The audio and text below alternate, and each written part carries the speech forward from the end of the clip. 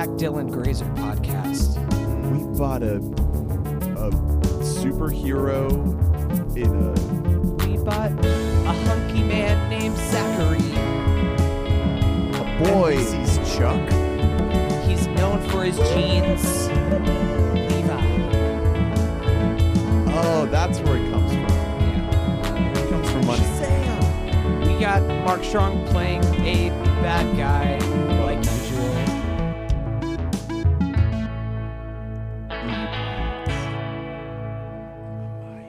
I like the ending.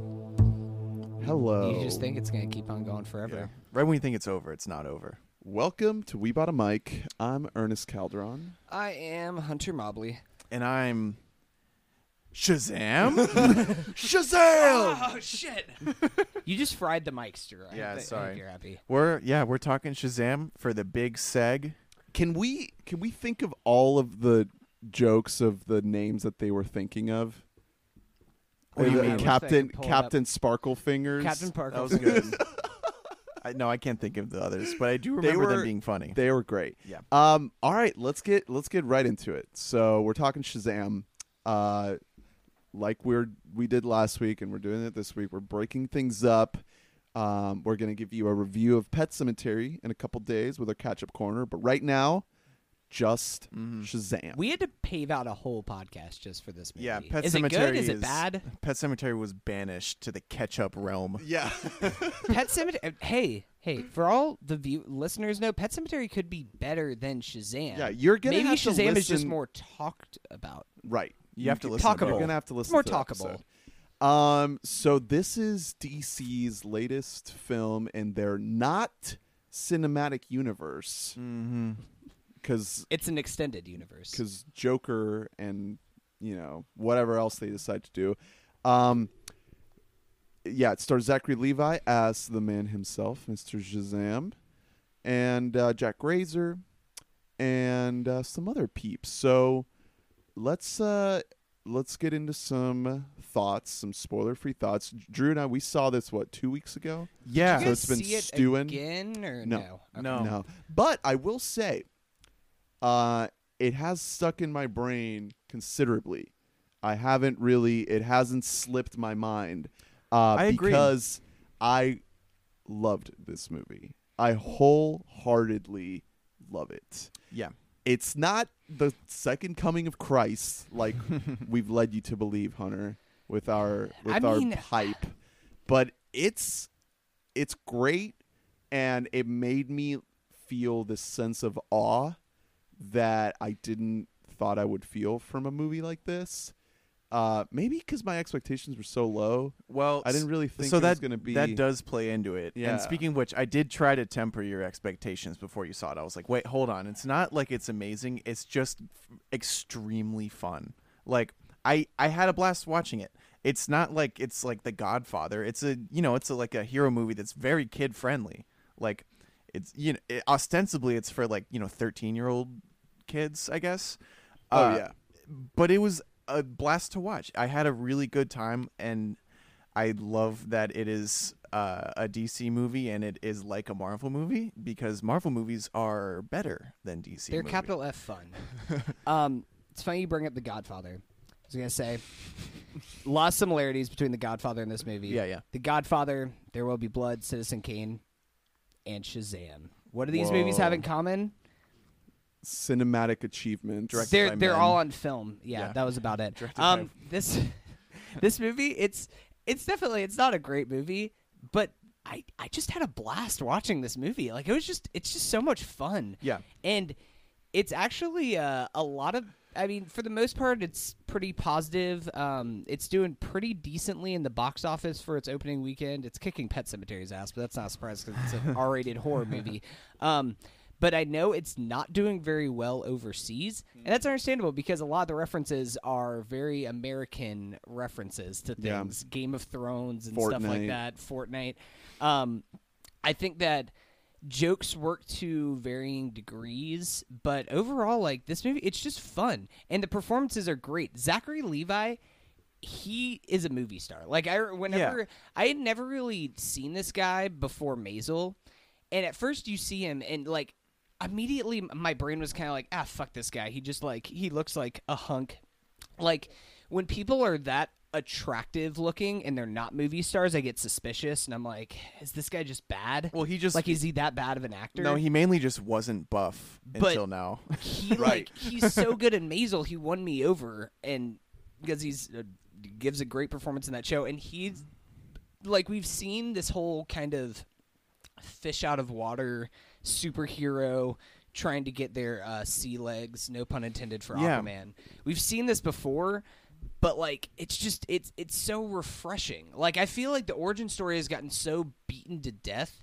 And, like, it almost seemed like Captain Marvel, whenever we talked about that, it almost just seemed like it was just so by the numbers that, like, it was like, well, we have to have an origin story, so it has to hit these benchmarks that we already have pre-established for everything. And the fact that this is like a relatively unknown character, and you're right, like, we don't know what's happening with DC, so this could just be like a one-off movie. Oh yeah, and we'll definitely get into the meta jokes of how they touch on these things, because it's actually really smart. Yeah, and also going off of that point, this movie, not only does it play with that concept, but the fact that it's new to us, new to like a broad audience. I had no idea anything about Shazam. I saw the promotional material, of course. I played as him in the Injustice. That's what I was gonna say. game. That's my only thing I know about him, is that he's in Injustice and he's badass in Injustice. Well, so the thing is, one of my main like critiques I could give the movie is that its villain establishment and its like lore establishment they drag a lot more than the rest of the movie does. Not that they're done poorly, but they're not done as well as the rest of the movie for me. But I can't critique that too much because they had to do that. This isn't a Spider-Verse scenario where, like, with that movie, they played with it because they knew that we knew the origin already. But we actually didn't know the origin of any of this stuff. So they had to tell us.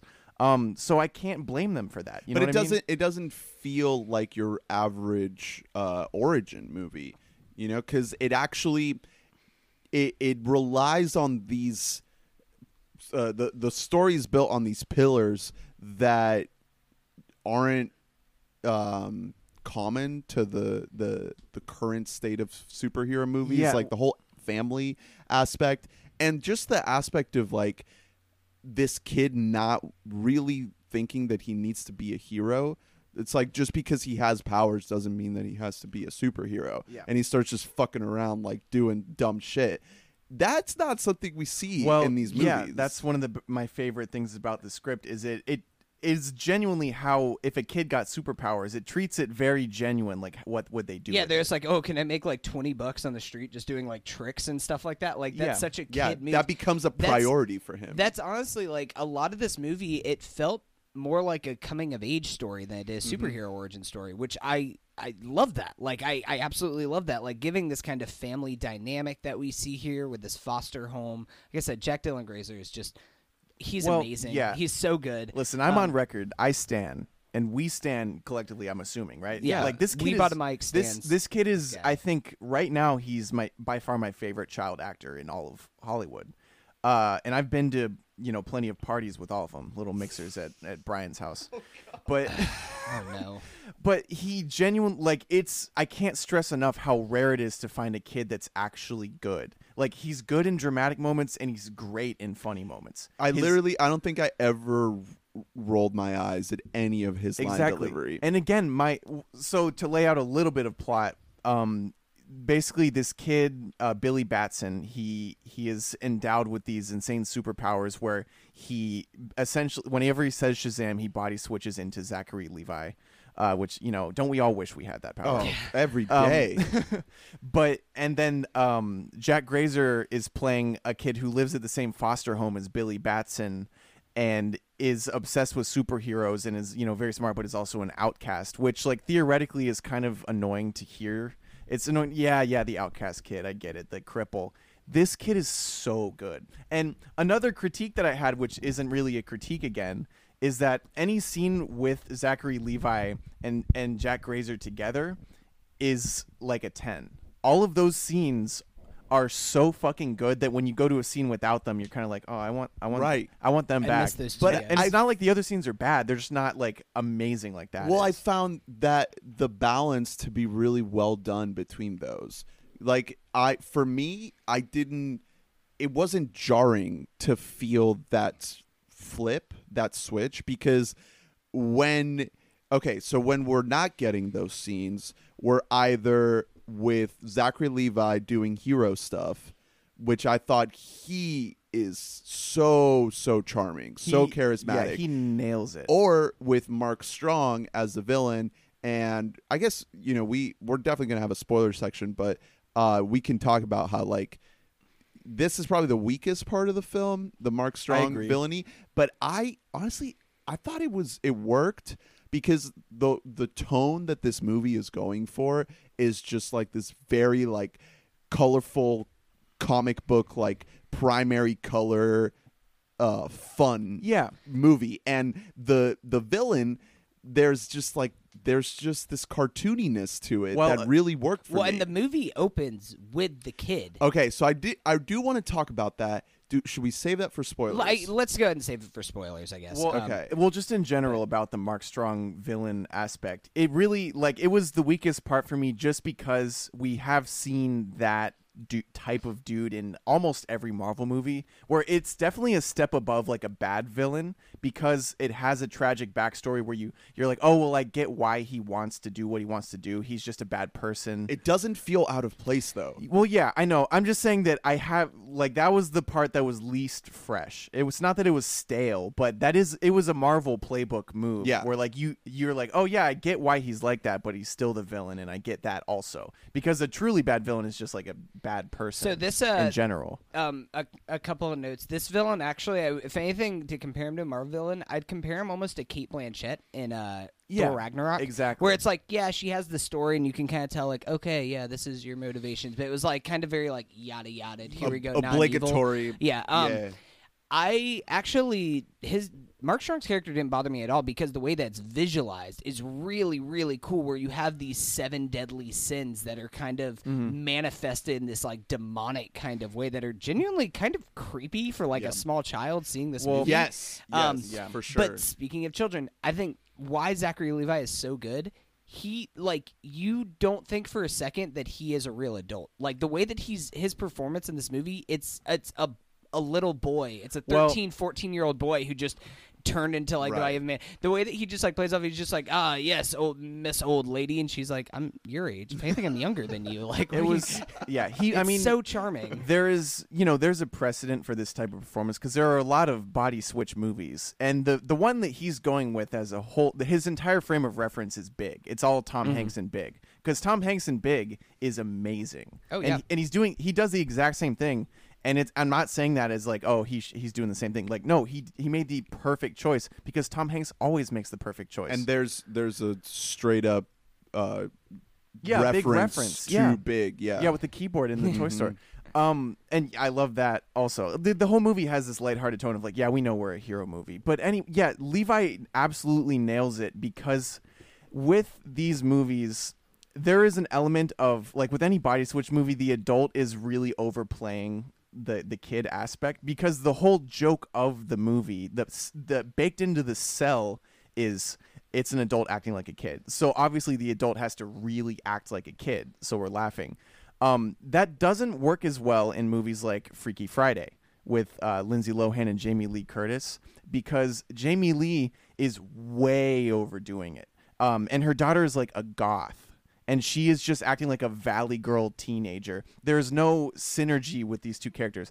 There was enough with this performance that it wasn't too bad for me. Like, it wasn't like, okay, this guy is really doing it. Like, he did just enough of overacting and like cheesy hamminess that it was just charming and nothing else. Yeah, I mean, that just ties back to what Hunter was saying, that you never doubt that he is playing a different character. Like the character that the other boy is playing. What's the kid's name? What, Billy Batson? Yes. The main character? No. The actor. Asher Angel. Asher. First of all, change it, dude.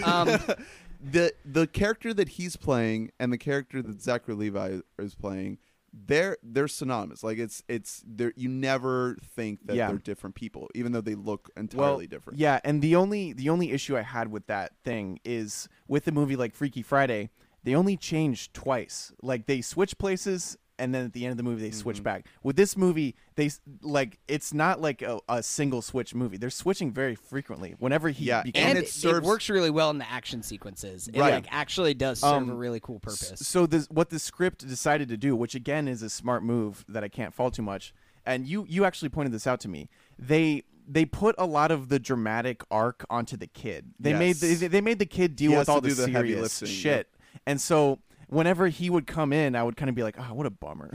Because I just wanted more Levi. But that was a choice that served a purpose, because by making him do that, you're letting Levi be insanely goofy the whole movie. Right. Because he doesn't have to carry this weight of drama. It works so well. Yeah, it was very intentional, and so I can't blame it. All of the problems I have with this movie, I cannot fully blame them because it was a sacrifice made for another good choice.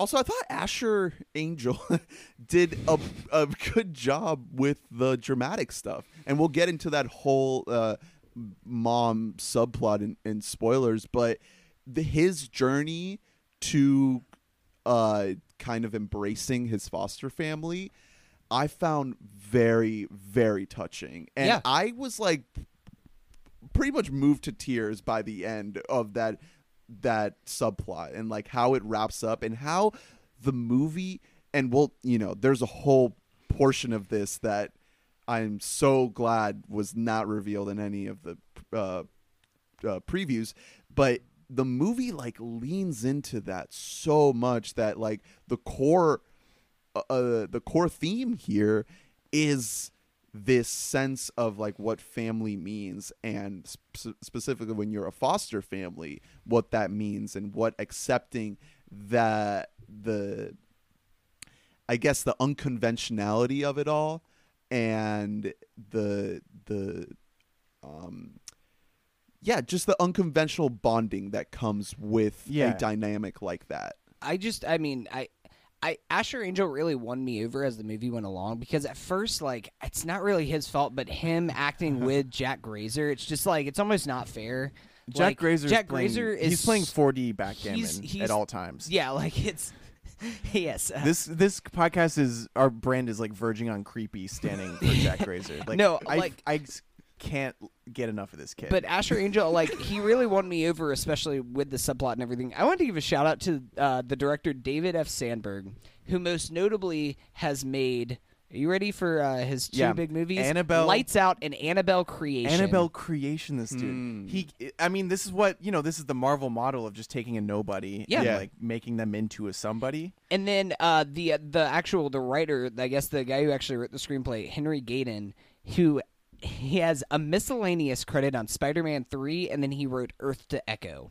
That's it. Yeah. This actually, like, this is one of the best directed, like, unknown Marvel movies or unknown superhero movies that we've seen in a long time, since at least Homecoming. The thing is, like, sometimes with Marvel movies and big properties that give themselves over to a smaller name, sometimes that works, but a lot of the time it doesn't quite come together.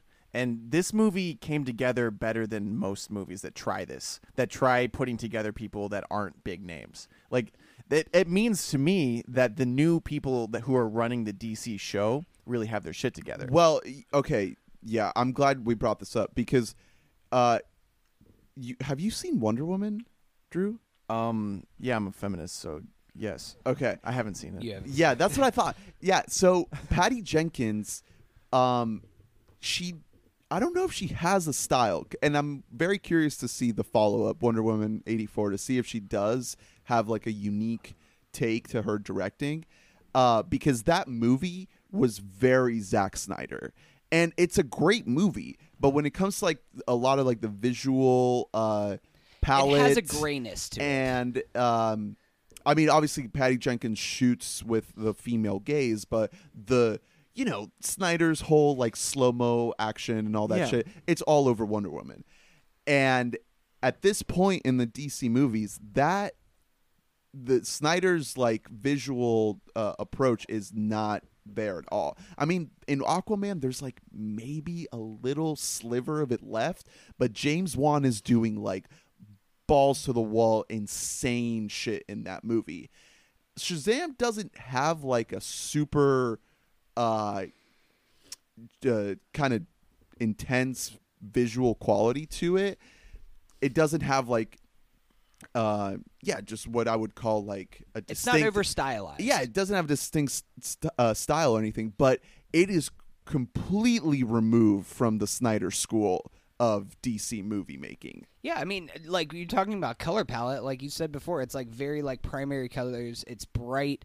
There is like just kind of this whole lightheartedness with the tone throughout the entire movie that they're almost just like, we can do whatever we want because nobody knows this guy anyway, so we can just kind of fuck around and do whatever we want with this movie, and it'll be okay. And it worked out for the best because they really, it seems like they kind of gave more control. They let DC, like they let these guys poke fun at the entire like DC EU that we've seen so far. Yeah, without it turning into a parody. Yeah, it's not a parody at any point. yeah. It's still, because it's still grounded at its core. It has this family drama to it. So I have kind of an answer here. The main producer of this movie, his name is Peter Safran.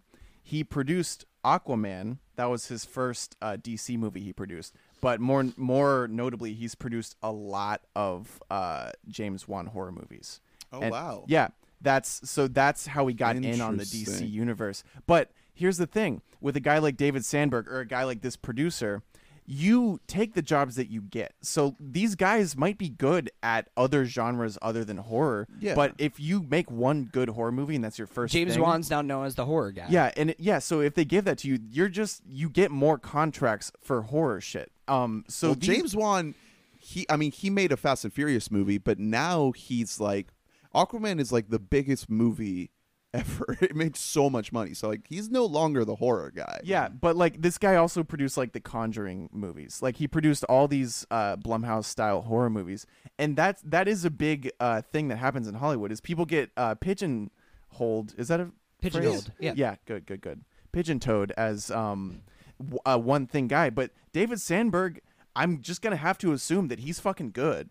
Like, he did an amazing job in this, and not just for a guy coming in from a different genre. And he did a good job in general. I mean, to his credit as a producer, this movie is excellently marketed. Like, it doesn't raise your expectations to the point where you're like, this is much must-see, but it does, like, from the very first trailer that we saw, it's like, all right, DC is making a conscious effort to say, hey, forget BVS, forget Justice League.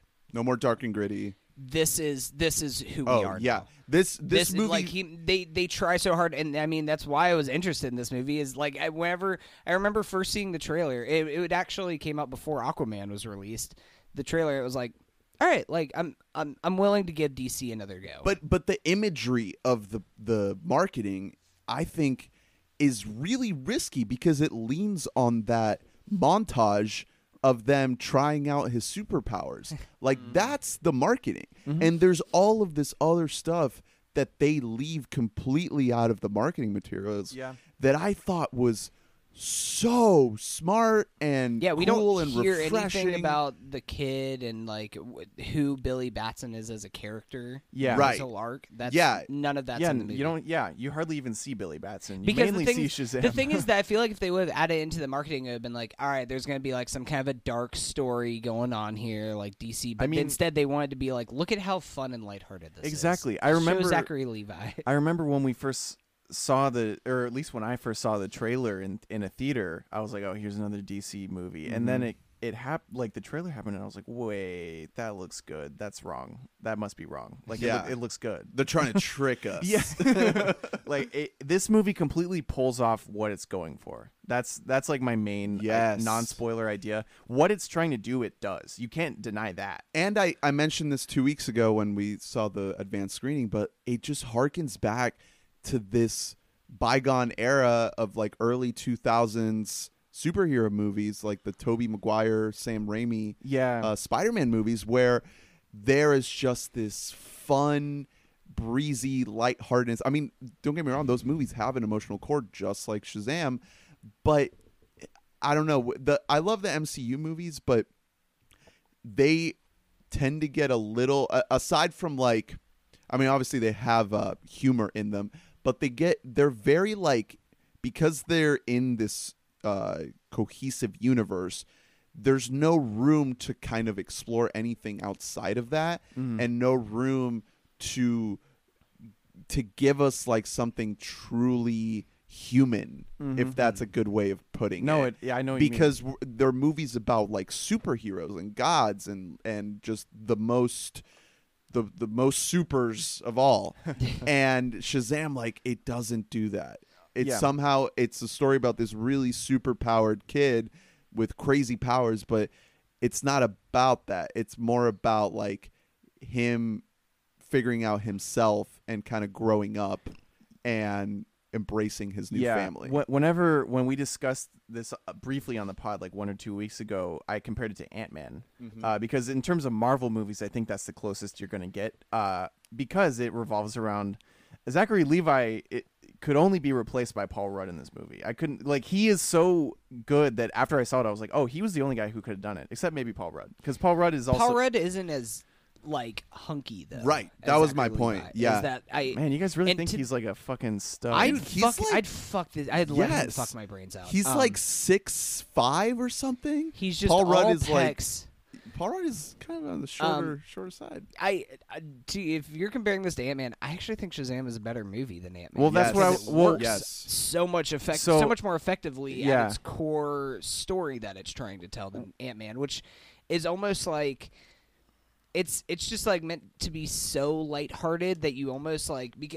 Granted, this is kind of because Marvel is a full-blown machine at this point. That almost just seems unnecessary. That you're just like, it's so lighthearted that you're like, yeah, but do I really need this? Did we need to see Ant-Man? Like, that was fun, but what's kind of the point? because they're telling this big overarching story. Like, it's not necessarily fair to the movie itself. Ant-Man is kind of injured by the fact that it's playing into, like, basically a TV series of episodes where you're like, well, why did I pay for this episode? What is it telling me in the grand scheme of things? And you're just like, really, it's supposed to be goofy. Well, we had to watch this origin story so that we can see him in Civil War. So we can get really big. Tell me one thing you remember from Ant-Man and the Wasp.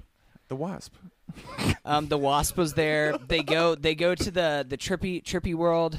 I mean, no. That what I was gonna say. The comparison is all I remember from the Ant-Man movies is the funny stuff, like Michael Pena, etc. That's what I'm and just Paul Rudd just being a goof because he's so good at it. And the reason that Shazam I think is a little better than either Ant-Man movie is because it's allowed to be goofier. Like if Ant-Man had let Paul Rudd cook like they let Zachary cook in these movies, it would have been a better movie. Right. You know what I mean? But I still had a similar feel when watching each of these movies, respectively, where it's like, all right, now we're having the funny thing with the funny man and obligatory villain shit that's just kind of like, yeah, it's whatever. I could do with or without it, but it has to be there or else there's no fight. Yeah. And then it goes back to the funny man. And I'm like, yeah, funny man. Ha ha ha. I have more kind of spoilery thoughts on that. So should we give some final thoughts before we get into spoilers? Yeah, let's see. I mean, like I said, I think this movie succeeds at exactly what it's trying to do. It's not like a visionary, like brilliant movie that's just out of nowhere, but it does what you want it to. If you see the trailer and you're like, oh, I like what they're doing with the trailer. It's better than the trailer, and the trailer gives you a good representation of like, oh, it's that honestly, I keep thinking about that and like in how DC is right now. And how they're basically trying to like reboot their cinematic universe. They made so much money off of Aquaman, and now Shazam is this completely different thing that it could have easily. And I guess we'll see with the box office if it actually worked. But it felt like a huge gamble for the marketing to just be like, hey, here's a guy in a red suit with a cape. Isn't that funny? He's actually a 13-year-old kid. Oh boy. And like that's it. That's all they give you. But yeah, they don't try to sell you like, no, this is must see. Yeah. Yeah. Like they don't have to lay out the plot for you to be like, oh, okay, this movie's gonna have an arc to it. Okay. They like trust us as people to make a decision to go see it or not. Like generally we're all on the exact same page here with how much we liked it. I would say if you're cynical after the first 10 minutes or so, stick with it, because I was too. I think the first 10 minutes are the worst part of the movie. Yeah, that's why I said that Asher Angel actually won me over as the movie went along, because at first it was like the introduction to him I didn't like the introduction to our villain, but just stick with it and don't be cynical about the movie, and it'll reward you for not being cynical. All right, any more final thoughts before I'm feeling an 8. I really loved it. I'm feeling 8 as well. Like we talk I a lot really, about really we talk a loved lot it. about watchability and rewatchability, and I really want to see this movie again. Like it's just a Me good too. fun time in the Yeah. theater. too. It's a good. I had yeah. a big old Coke. It was like 11:30 in the morning, and I was like, oh, all right, I'll go ahead and see. Yeah, whatever. I'll get this done with. And like, I was so into it. I was so on board with this movie. And like this is almost sounds condescending to say, but we talk a lot about like representation in movies. I feel like representation for kids in superhero movies kind of gets lost a lot of the time. Like these are movies that are made for kids, but you never really see kids in the movies. Oh yeah, the And foster kids here are all great. they're all great, and I think that was really cool how they do that. They like make a movie that there's like, yeah, like any kid, like you could imagine yourself. Like, what if you're just getting bullied all the time in school and stuff like that? Like, you can kind of look for Right. an outlet in the movie. Yeah. like And they Shazam. don't get that much screen time.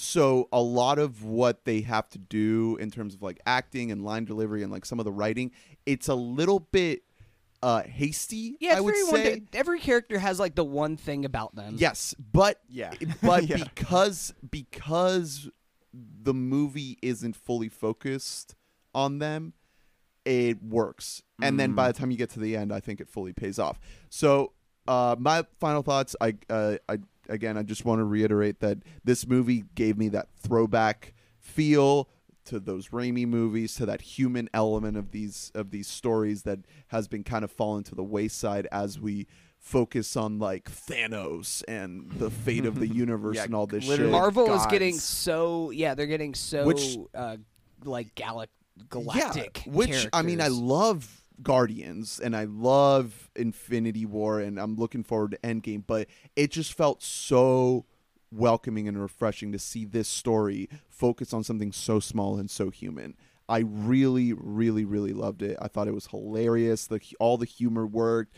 Pretty much all the performances landed for me. Even the villain not being the strongest part of the movie. Yeah, it's still I think Mark Strong, and he's good. He's good, He's a good and actor. and the way they approach it fits into the tone of the movie. It's not jarring, and you just, for me, in my opinion, you kind of need that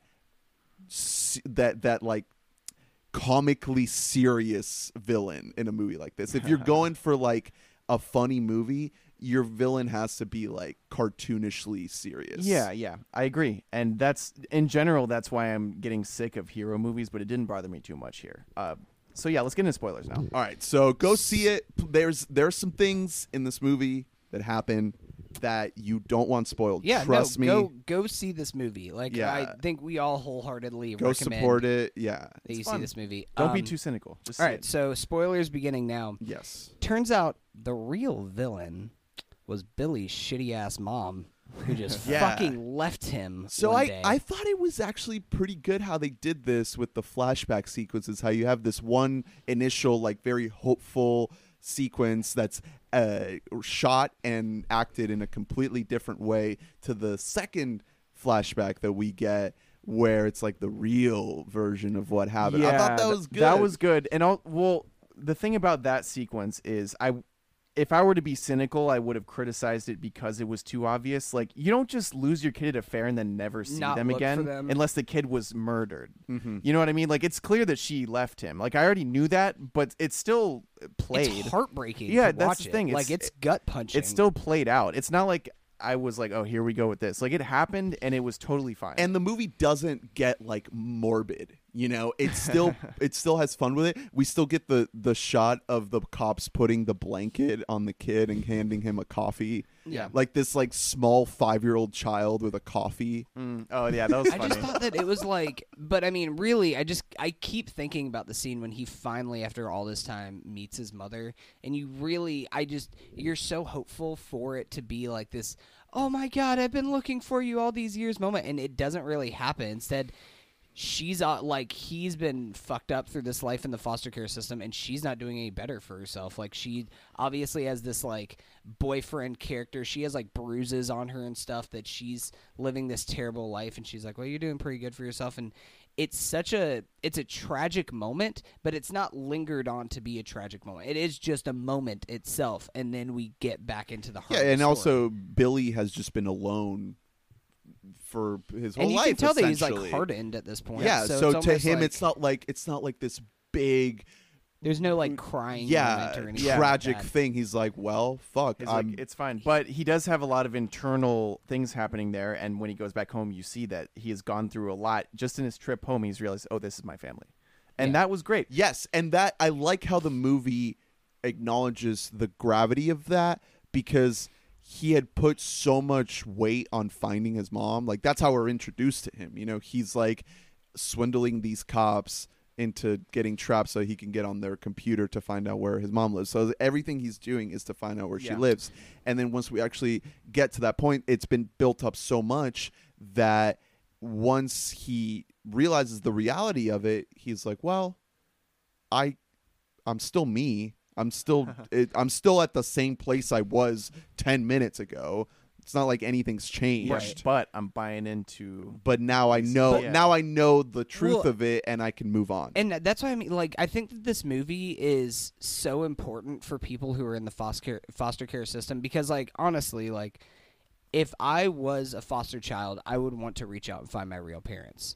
Like, I know that, and I think that, like, if I ever, like, adopted kids, I would support them doing that whenever they reached a certain age.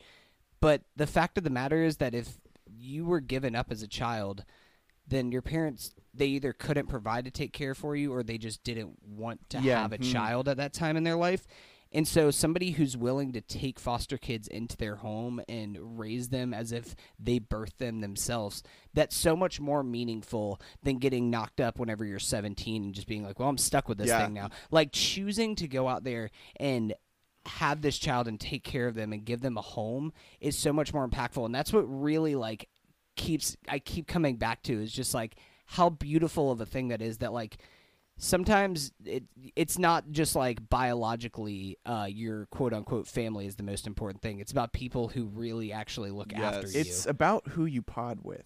Yeah. More than anything. But also, there's two big things there. One, the movie, again, it doesn't get overly tragic and morbid and those sad are all about like it. things that reading about it after the movie. It's not; those are never themes that are directly stated by characters. Throughout this. It doesn't play the whole foster parent, foster kid thing as like this really sad, or tragic like as thing. the parents as being like heroes or anything like that. It's just how it is for these people, and also just the fact that this is in a big budget superhero movie is amazing. Mm-hmm. Like these stories seldom get told in movies, and then to have it be in like a big superhero mainstream movie, that's amazing. I really love that. So if I were a dick, which I'm totally not, but if I were being cynical, that the depiction of this foster family would have bothered me a little bit. Just because it's like, yeah, I'm this huge man, and this is my banging ass wife. This is my 10 out of 10 wife, and I'm funny, and she's like has a heart of gold, and we just raise this multicultural family, and we make it work. Like that would have bothered me, but again, this movie never established itself as hyper realistic. So I was like, oh, it's just part of a movie. It's grounded, but at the same time, it's a superhero movie, so you can kind of just So it's like, that's corny. That is corny, but like the movie is corny, and that's fine. Yes, and all of that just came off as like very comic booky for me, and especially with the character introductions. Like it's like you're reading a comic book and you only get one frame with one text box to introduce this character and what they're about. Like it was very efficient, very quick. I was like, a little bit hasty, but you know the movie has other things to get to. I mean, the meat of our movie is Jack and Zach. Mm-hmm. Jack and Zach riffing bits. Like their chemistry together is like two comedy actor adults together. It works so well. Like if you think of any duo you like in anything, like fucking like Jim and Dwight or whatever the fuck, like they have that. I'm not saying they're like that, but they have the vibe of like they work and mesh. And the conflict that develops, it comes along very organically. It's all set up really well, and then that kind of big payoff moment with the bus where he like lightnings the bus and he has to catch it, and they have this big argument and falling about out. Like he's like, I saved the people, and they're like, from a problem that you caused. Yes. Like, and I thought that was a really cool moment, because in any other scene it would have just been like, oh my god, you did it, you're a hero now, and they wouldn't have even dealt with the fact like, well, you basically solved your own problem there. It's a consequence of him not being interested in being a hero. Like, he just wants to show off his powers. He doesn't to him it doesn't click that he is becoming this sort of like magical superhero being, you know. That's not a priority for him. He's like, oh, it's a cool powers. And I think that another part of their dynamic, I mean, of course, like, their riffing together is amazing. I mean, it really highlights both of their skills, that Zachary Levi can act down to a child's level, and Jack Glazer can act up to an adult's level, and they meet in this perfect happy medium that, like, I just think that their chemistry is amazing. But also, I think that the dynamic that builds over the movie about, like, this jealousy that Jack Glazer has for Billy Batson, that you're just like, oh, you're the new kid in the house, and I'm like obsessed with superheroes, and you get the fucking superpowers, and you don't even know what you're doing. Yeah, and you're them. not even crippled either. Yeah, like that all totally worked. Like the fighting between them, I really enjoyed. Another thing, if I want to be a dick, which I do, I always would love to. If I'm being dead honest, I didn't love the casting of Asher, even though, like we said, he had to carry a lot of weight in his character. But he doesn't have badass vibes at all, I don't think. I think he may have been a little miscast, just because it seems sometimes, not always, but sometimes I was getting vibes of, like, this is a homeschool kid. This is what he thinks a badass acts like. It's not what an actual like house-to-house foster kid who's always committing crimes is like. He has a very soft look to him. You know what I mean? Like, he doesn't actually feel like that kid. I almost feel like they cast somebody who's kind of an in-between, where he can kind of play both, because you can't go like too egocentric kind of character, like jockey type, because then that's not like relatable as like a comparable character. But that's kind of who Zach Levi plays, because he's in this body. He's like very boastful about himself, but also you can't make him go like so like just alone by his lonesome, just kind of emo-ish, because that's not who Zachary Levi plays. So they kind of just had to find like a kid, a generic kind of looking they kid. They just cast a Disney boy. Yeah, that's what he is. He's like, a Disney Channel kid. That's my issue is that was the vibe I got. I was like, this is a Disney kid. This isn't a badass. And you know, that just ties into the other point about how Zachary Levi gets to do the more fun, kind of outwardly comedic and playful stuff, where Asher doesn't. You know, you get Levi doing the dancing and the jokes and the powers and all that shit, and he has a lot of fun with it. And it's like, that's the same person, that's the same character, but we don't see Asher doing it. Well, yeah, and like I said, he's also hurt by the fact that we're switching back and forth so often, so we're just constantly reminded that he's not as good as Zachary Levi, which of course he's not. Yeah, Zachary Levi is an adult and he's good. But the switching, I thought the switching was great. There's comedic moments, there's plot development moments where he like switches to escape into a crowd, or when they're like fucking with the security guard and he's posing as like their dad or something, foster dad. Yeah, those are because it works. It works in comical moments and it works for dramatic action moments. Like, I mean, I think this movie, like, I already was really loving this movie, but we have like, after this big dramatic moment that we have with Billy like kind of reuniting with his mother, we go right into this final action set piece that is like 20-30 minutes long. Like, it's not just like a 5-minute big set piece action battle sequence. And for a movie that I don't know exactly what the budget on this film is. I think it's $100 million. So I mean, it's still, I mean, it's an expensive movie, but this isn't $250 million. It's not Avengers. And they make this movie look awesome. Like I said, like before, about how the villain didn't really bother me because the way, of course, he's very generic, but the way that it's visualized with these demonic entities, and they all have very unique shapes and forms that are really like terrifying. Yeah, I thought they could have done that a little bit better. Because they're so shadowy though that it's like you can kind of. But the rest of the movie, they do so many other interesting imagery, visual stuff. Like, for example, the scene with the doors where they're just opening different doors really cool. and looking into different universes. I was like, this is amazing. I mean, obviously it doesn't go anywhere. It's just like a little bit of a gag, but just having that in there and like having the set design of like the wizard the layer. Yeah, like that. All of that was great. The Deadly Sins. At first, I really rolled my eyes at them. I ended up coming around to them by the end, especially with like the climactic final battle. But yeah, I think they could have done a little bit better. It was unique enough. Like we haven't seen that visualized like that before, and that's why it didn't bother me as much. I came around to Mark Strong when he killed his dad. All right, so before we get into the cool stuff that happens at the very end, I do want to talk about the Mark Strong subplot. So we opened with his character, which I thought was actually pretty effective. Because at first I thought that it was Billy. Exactly. So we just open on this kid, and he's transported to like this wizard to try to test if he's worthy of taking the Shazam mantle. Then he comes back, and there's this big car accident where his father becomes invalid. But by the way, the father is played by Mr. John Glover, who also played Lionel Luthor in Smallville.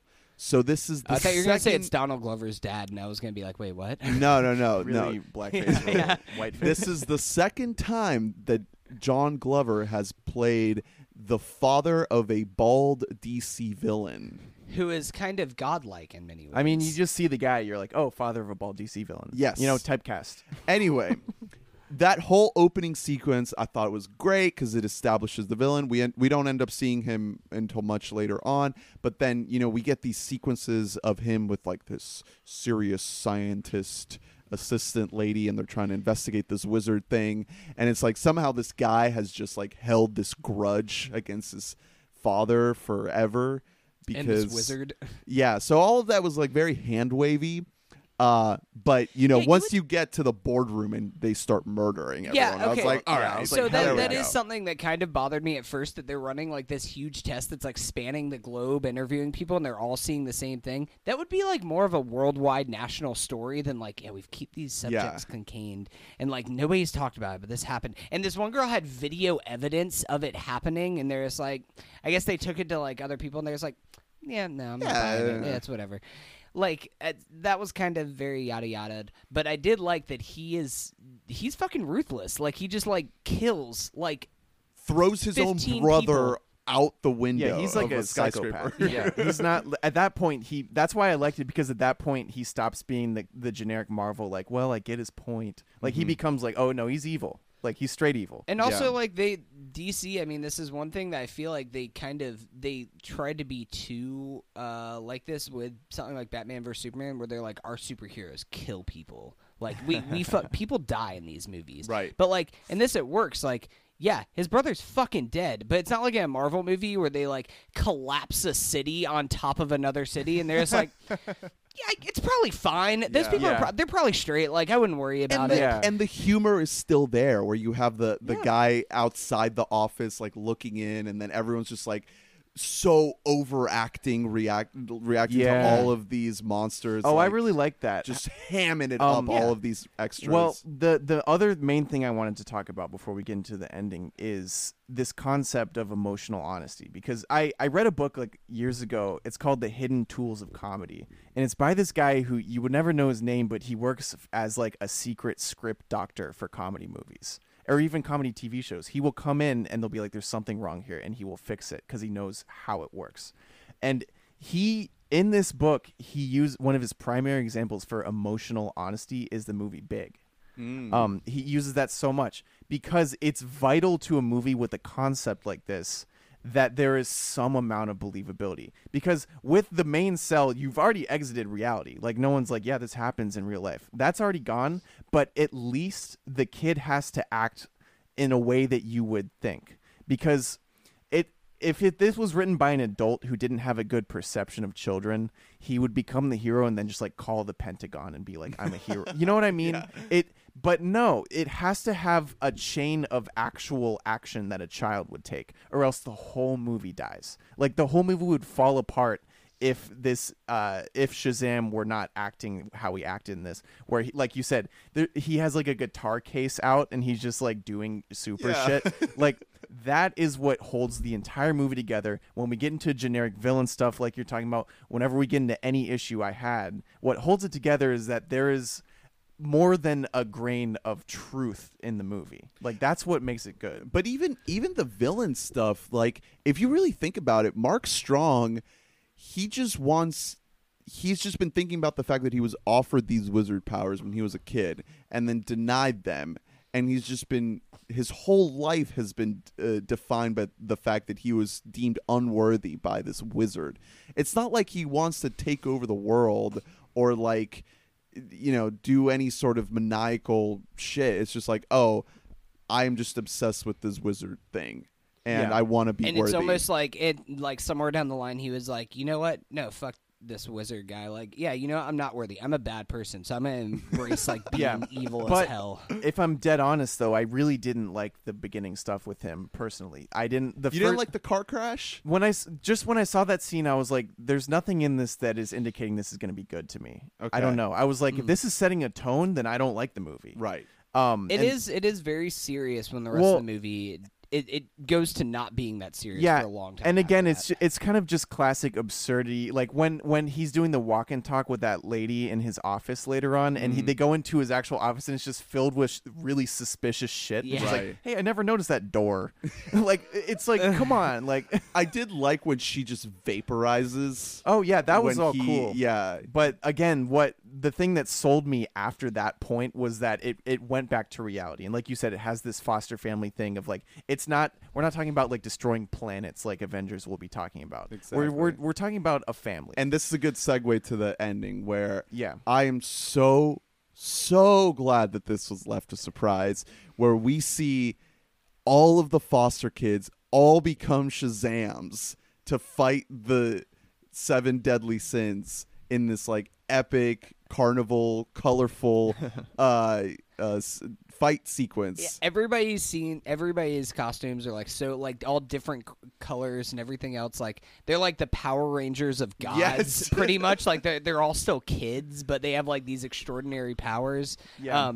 The like certain things, like how every character is like very one-dimensional. Like their one dimension kind of still comes out in their adult form. Like I love that the Asian kid who plays a bunch of video games. There was a Street Fighter reference, the Hadouken, whenever he like shoots the laser. I was like, hell yeah. Yeah. Like, yes, I am excited for this. And the movie is obviously doing well enough that this sequel will not be canceled. We're getting a sequel here, possibly multiple.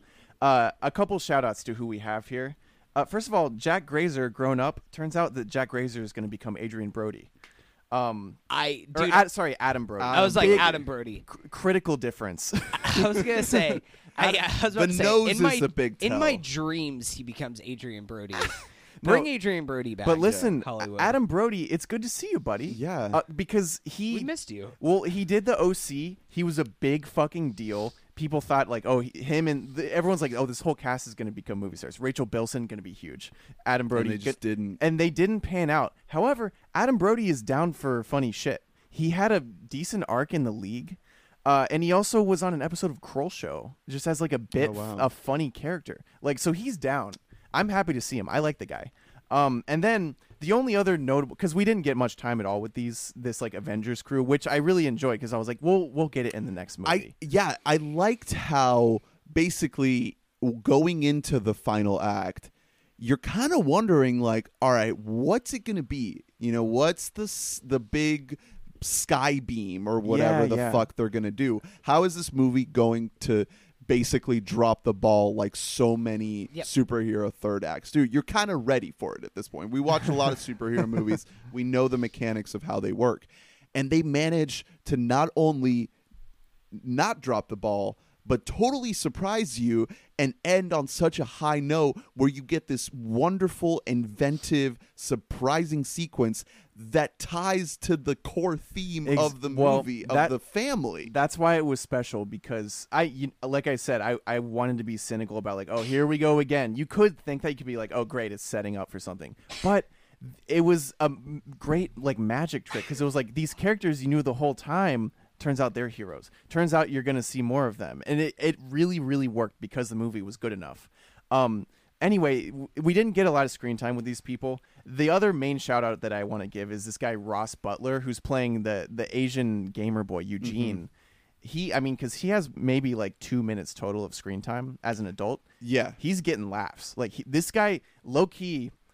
Prediction, he might be like the secret MVP of the sequel because he was by far the funniest out of these adults. Just slight looks and like some of like this body movement. He was playing it perfect because there is a balance to strike with like, do I go too far into being a kid or do I go like, understated, and he did perfect. Yeah. So he was in 13 Reasons Why and Riverdale. That's what I wanted to say. He's been in stuff. Yeah, Riverdale, 13 Reasons Why, and MTV's Teen Wolf, aka the triple crown of me hating you. The weakest one I would say is Megan Good, who plays the superhero version of Darla, the little black girl. Well, it's because she's playing a truly Darla is the youngest a 5-year-old. Girl. Yeah. Then that's hard. Yeah, that's hard because to play a little kid as an adult, you get like annoying. So one thing I wanted to say is after watching Shazam, I have faith in a sequel. However, the shtick, if we're going from one guy doing the switch to like 6, are we going to get annoyed possibly? It's going to be like Spider-Verse maybe? How would they do it? Yeah, that's the thing. Is it going to get tiresome to just keep seeing people acting like kids, and we're at a certain point are we going to be like, I get it? Okay, right. So if we're just going ahead and talking about prospective sequels, did you guys stay for the post-credit scene? Yeah. So there were two. There were two for the second one. There's the one of the caterpillar. That's the second one. Random as fuck. So after that one, I did some research. So that caterpillar is like a mega villain in the DC universe, known by the name of Mr. Mind. It's literally just a fucking caterpillar, but he runs this thing called the Monster Society of Evil, which has like a whole bunch of different super villains are in here. I know there's like Captain Nazi, but most notably one name all sounds so bad. One name that stuck out to me is Mr. Adam, who's also in Injustice. Oh, Black Adam? The Rock? Black Adam. Maybe those are two different characters. Thought that was the same person, but never mind. Adam just stuck out to me. But so never mind. So the sequel's going to be terrible. Mr. Nazi. Well, The Rock is making, or he wants to make, he spends most of his days working out. He works out like 12 hours a day. So he's a very busy man, either making crazy action movies or working out. But at some point, he wants to make a Black Adam movie. And Black Adam is the arch nemesis of Shazam. So at some point, maybe we'll see The Rock and Zachary Levi. Yo, I'm so on board for that. Like, sign me up right now. One thing I just remembered, one of my favorite moments of the movie is when Shazam and Mark Strong are like levitating in the air, and Mark Strong is like giving his little villain monologue, and Levi's like, I can't hear you. Yeah, because he's like speaking at like room temperature volume, and they're like a mile apart from each other. Yeah, that was like, this movie it has little moments where it plays with tropes in like such a genius way, and it's not in your face like Deadpool. Like I've seen, I've honestly seen some people on Letterboxd say there's like, this is like Deadpool light, and they give it like 2 stars, and it's like, wait, yeah, what? Good. No, that's a thing. Like, this isn't Deadpool light. I think that I honestly think that Demi Adebayo actually said something along those lines on his Letterboxd review. No. You're now an enemy of the podcast. No, I feel bad now. You gave it 2 stars. Yep.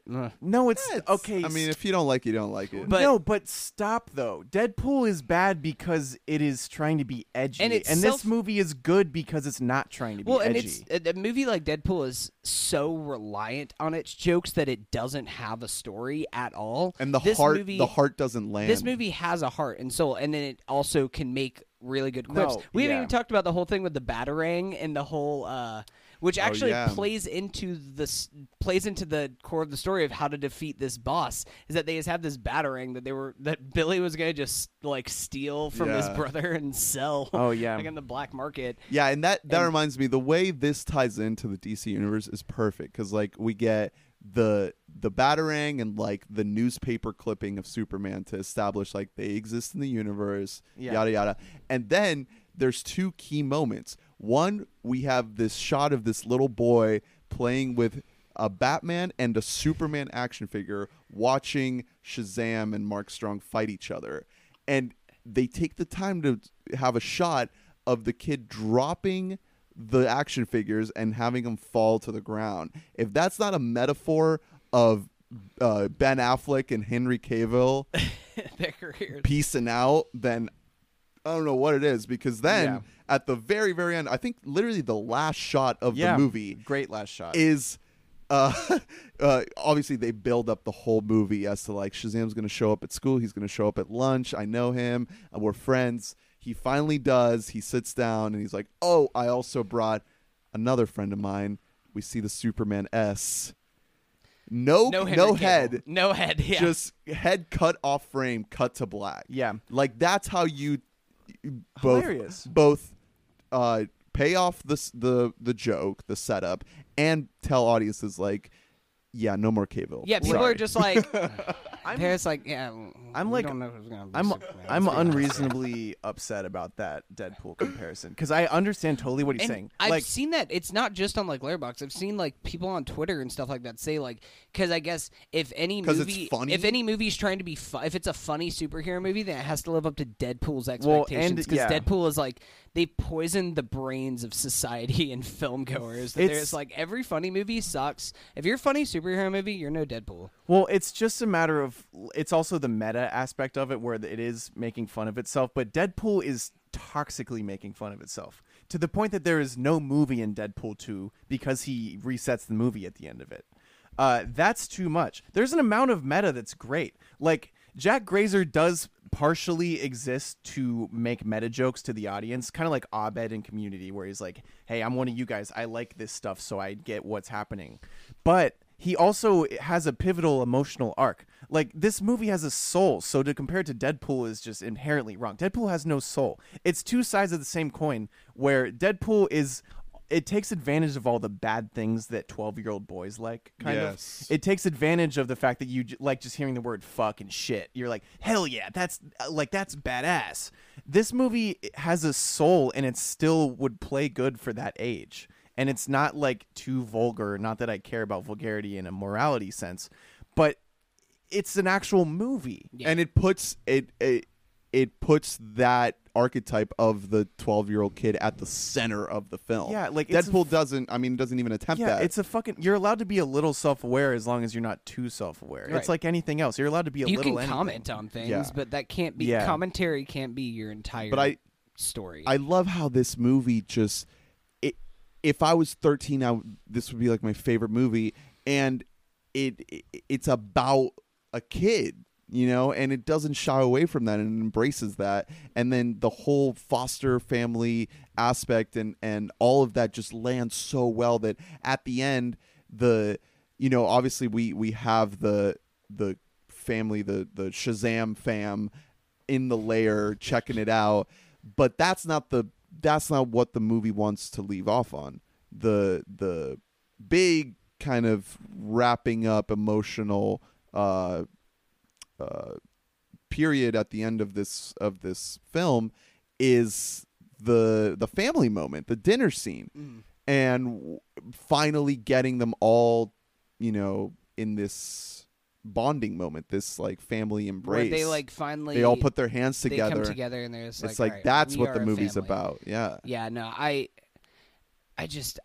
really love this movie. Like you said, if I was like 13 and saw this movie, this would be better than almost Yeah. every Marvel movie. And you guys- because you- it speaks to children, and it doesn't speak into children in a way that ostracizes adults either. That's a very hard balance to have, where you can be very meaningful to both adults and kids. Almost Right. just You as guys didn't effectively. see Aquaman, right? No, I haven't. This Well- actually makes me want to go see Aquaman. Well, what I was going to say is like Aquaman would probably also be my favorite movie if I was 13, but that movie, like, it's so erratic, and it's like 4 different movies like You mean stitched together. You mean erotic, right? Like hot. Because Momoa doesn't have a shirt on. My man. How does Zachary Levi's performance compare to Jason Momoa? It's a lot better. But like that Aquaman, like, it's really fun.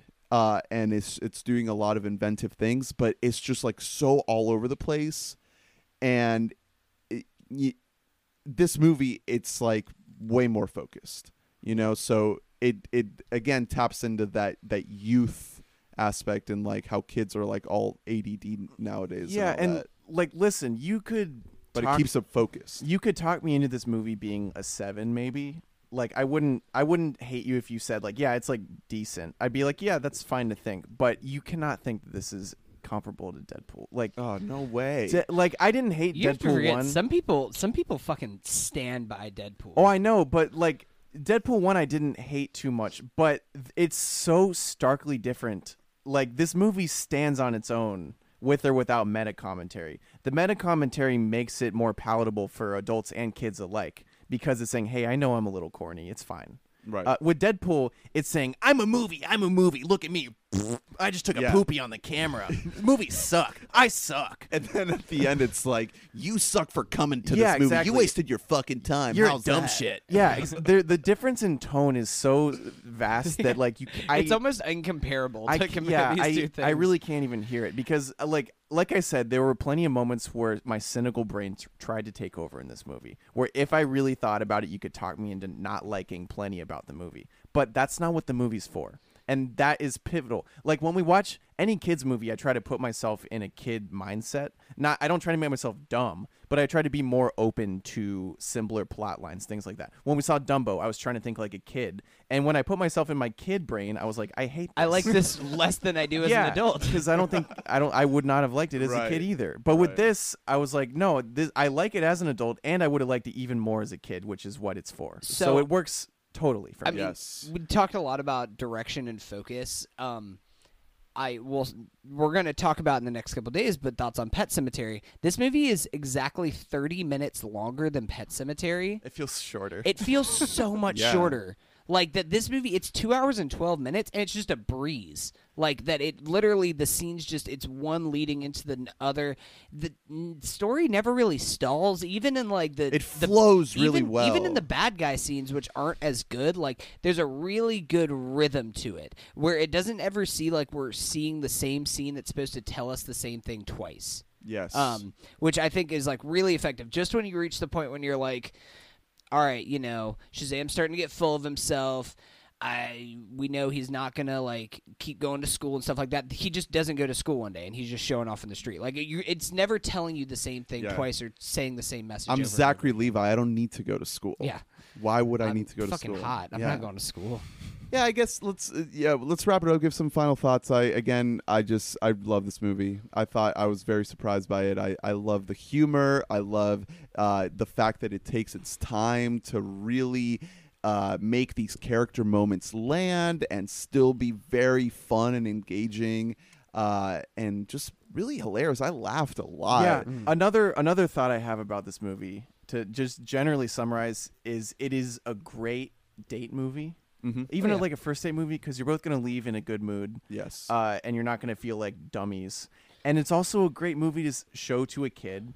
And it's a great movie to just see as an adult. So that gives it an extra point out of 10 for me. Just the fact that it's so universal, even if it has flaws. It's a movie that you can see and actually analyze like we're doing here, or you could see and say, that was a fun time, and then never talk about it with anybody. Universality. And a lot of people don't just like go important. watch a movie and want to talk about it for an hour, 2 hours long with people. Like that's not how a lot of people think. They'll just like, oh, it was good. It was good. And then that's kind of it. And I think it works on both levels. So all right.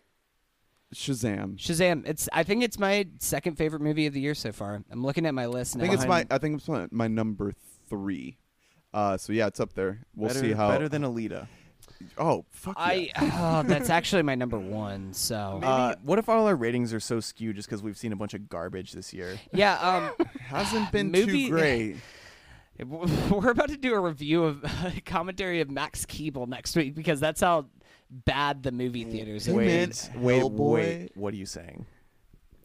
Shut up. Yeah. He hasn't seen it. He doesn't know. I don't know. All right, let's wrap it up, boys. Wrap it before you Shazam it. That's what they say. I guess. On We Bought a Mic. How much bigger does Angel's penis get whenever he Shazams? Whoa. That's a good point. Damn. And if a girl Does he fucks have a him, Superman dick? if a girl fucks Zachary Levi, is she a pedophile? Oh my god! Holy shit! That's fucked up. This movie is a dark masterpiece.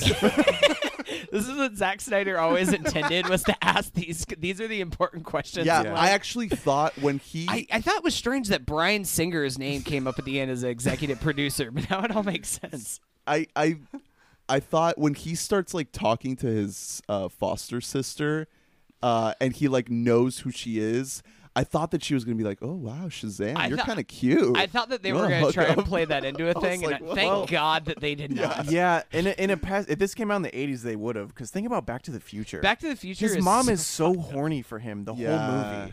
Like, I'm not saying, but I'm just saying. Like, there's probably an alt ending where Michael J. Fox just becomes his own dad and fucks his mom. Yeah.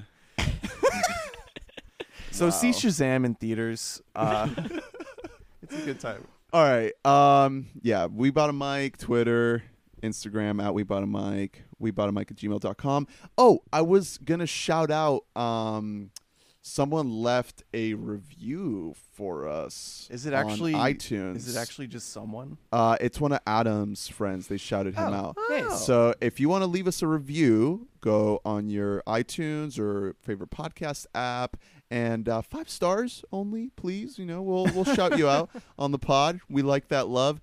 It was Cape Cod Kira says, "I love when Adam Sidorius, king of takes and king of my heart, is a guest."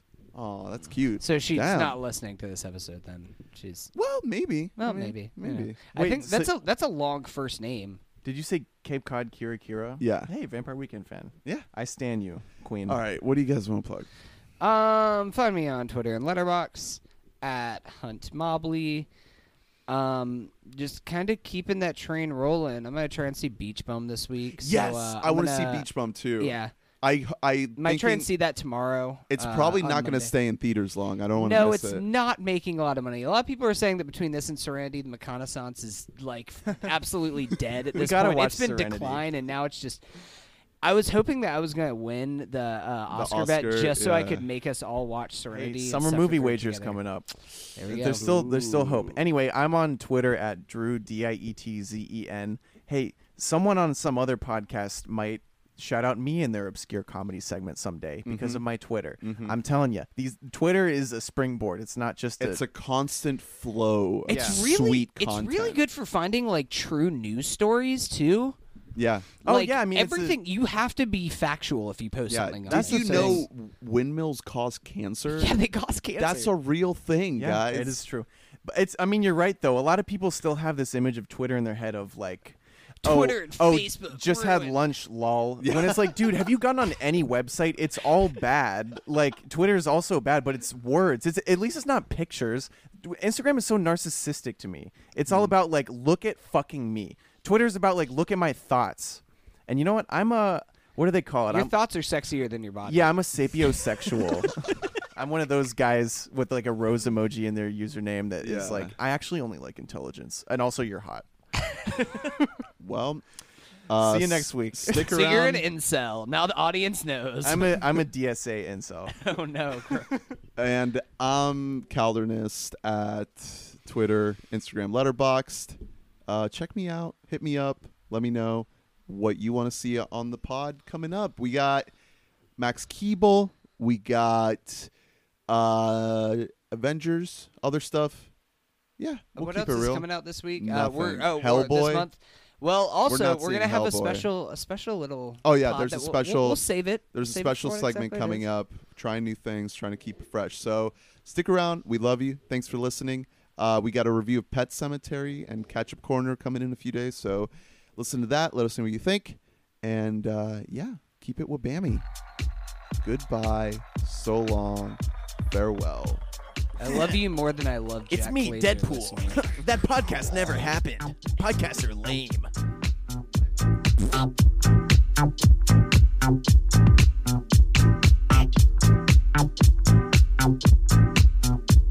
Thank you.